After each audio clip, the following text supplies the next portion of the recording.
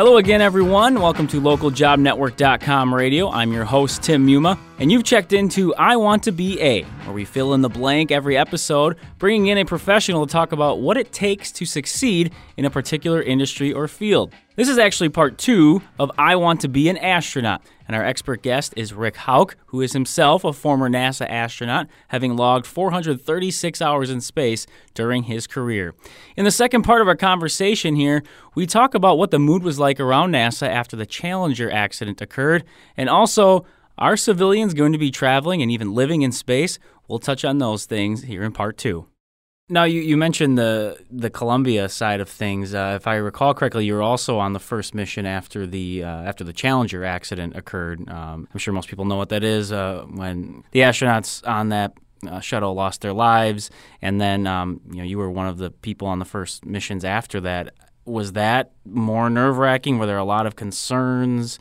You were obviously around when it happened with the Challenger. I guess what were sort of the emotions that went through, both from when that first happened to the point where, hey, you're going in space and good luck, essentially. Yeah, well, as it turned out, that was late January 1986, and I was scheduled to be the commander of the next flight of Challenger, which was going to be in April of '86, and so we were focused on that, and were just heartbroken when we saw Challenger come apart.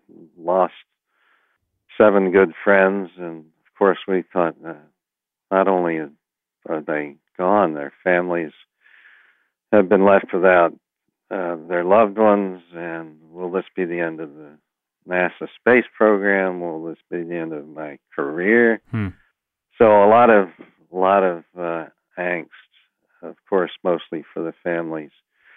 But we got ourselves back together and studied all of the shuttle systems and looked at even those beyond the ones that failed, because if we missed some failure mode there, then we might have missed another failure mode somewhere else.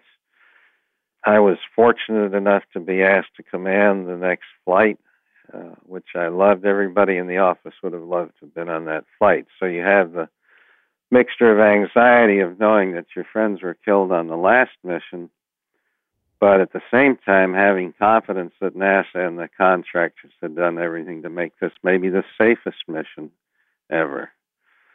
So I told my family that would be the safest mission ever, and I didn't tell them that I was going to guarantee that I'd make it home, but I didn't need to say that. Sure. Obviously, Rick, this has been just tremendous to hear your stories, your experience. We're going to pull it back a little bit now to talk a little bit for the listeners, sort of what your thoughts are on what it takes to succeed in this area. And this could apply to different aspects of careers and life as well. But when you're looking at what an astronaut needs to be like, skills, personality, that sort of thing, what do you really point to as being the essentials to be able to succeed? Great question. Number one, clearly you've got to have a background in some kind of technical or scientific endeavor. We're talking about complex machines and complex systems.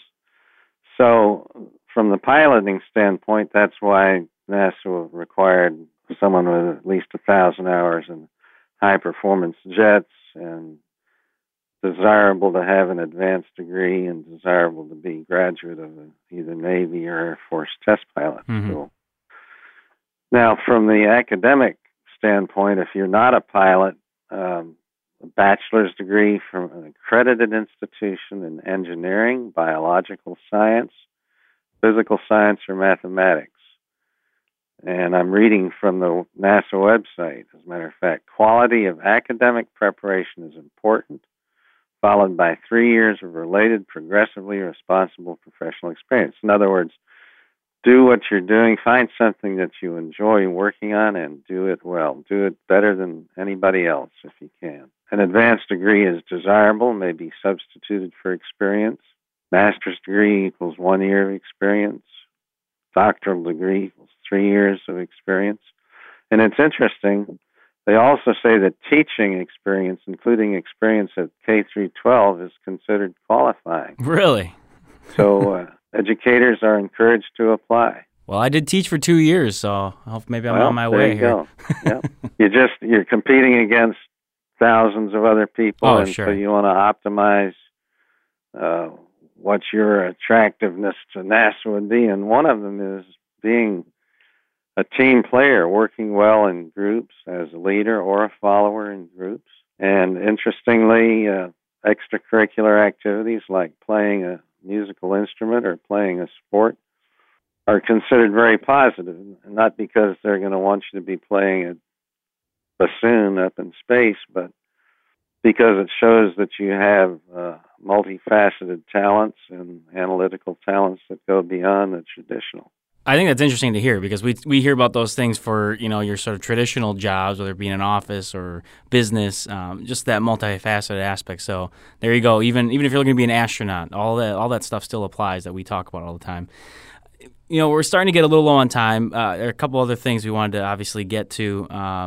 One of the questions that came up too, as far as some of the challenges maybe that come about as an astronaut, whether it be on the physical side, the mental side. I mean, are there unique strains and stresses that you would at least mention in terms of people if they're looking to get into this as a career? Well, you've got to be willing to take risks. Adventure implies risks. Exploration implies risks. So you've got to be willing to do that, physical risks.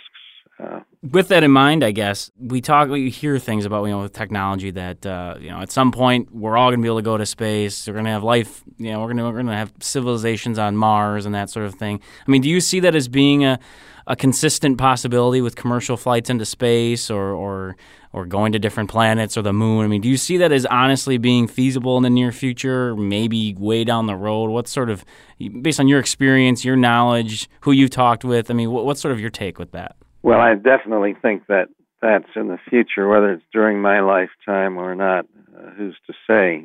But there are commercial entities that are providing launch services to NASA now at the current time that just involves flying cargo to the space shuttle, to the space station. Mm-hmm. But they are certainly attempting to become qualified to fly humans, astronauts, to and from space station. On a less grand scale, you have efforts like Virgin Galactic that is offering to take people on a parabolic arc up above 60 miles, not into orbit, but up above 60 miles, which was the historic definition of astronaut, and back. That's certainly a short-term adventure. There is certainly talk of going back to the moon and maybe sending humans off to Mars. As a matter of fact, NASA just selected 8 new astronauts a couple of months ago, and it may be that one of those people, 4 men, 4 women, could be the first person to return to the moon, and maybe if things heated up, the first human on Mars. Interesting. Now, for yourself, obviously, I would think it's hard to have regrets, so to speak. But is there anything that you wish you could have done when you were still working with NASA and as an astronaut? Sure, I would have loved to have taken a spacewalk, but I was commander of 2 of those 3 flights, and the commander doesn't spacewalk. So I had to watch 2 of my guys go out and retrieve those 2 satellites. So that would have been nice. Sure. Say, let me mention a website that would be very helpful to your listeners, and they can get many of these questions answered by just going to astronauts.nasa.gov. Okay. Astronauts.nasa.gov, and it's packed with information. Great. We definitely appreciate that. I guess as we look to wrap up a little bit here, what would you point out as being your most memorable moment, something that stands out the most from your career and something that you obviously will never forget? I'm sure there are a lot to pick from, but is there one thing that really just stands out in your mind? On my second flight, the first one that I was commander, we had these 2 satellites to bring back to Earth that had never been done before. Before we launched, we predicted that we might be able to get one of the 2 satellites back, and it would be astounding if we got both of them back. Mm-hmm. And turned out we did have some real difficulties with the first one that made it a very complicated task, but we did it. And 2 days later, we put the second one in the cargo bay. And that was absolutely the highlight of my career. And I'm pleased to say that folks down on the ground felt the same way. Cool. That's awesome. As we finish up, we talked about a number of different things. We obviously were sort of just being drawn into your stories and what it was like to be in space. But if you were in the shoes of somebody who was looking to get in, to this profession, whether it be the path you took or some other path to becoming an astronaut, I guess what would be your biggest piece of advice, your takeaway, so to speak, to help the listeners a little bit? Sure. I would find a technical field that you enjoy and do the best that you can in pursuing your knowledge and experience in that field. Because NASA's not trying to get a person that can design airplanes or a person that can design rockets. They're trying to hire as astronauts people who are obviously intelligent, who can absorb information quickly, who can be analytical, who can be apply their knowledge to different environments, different circumstances. So it's just important to find something you enjoy and work hard at it, because what you enjoy is what you'll do the best at. Well, Rick, it definitely was a treat to have you on today. Obviously, one of the few people that can say they were an astronaut, been in space, seen some of the things you did. I think it's just awesome. Definitely one of those fantasy-type jobs that people have talked about in the past. Really appreciate you joining us, bringing us that knowledge and experience. Thanks again for coming onto the show today. Tim, it's been a great pleasure. Once again, that's our expert guest for I Want to Be an Astronaut. His name is Rick Houck, and he's a former NASA astronaut as well as a captain in the Navy, and someone who knows exactly what it takes to succeed in such an exclusive position. That will wrap things up here on I Want to Be A, part of LJN Radio. If you have any comments or questions regarding any of our podcasts, just email us at ljnradio@localjobnetwork.com. Once again, I'm your host, Tim Muma. Take care, everybody.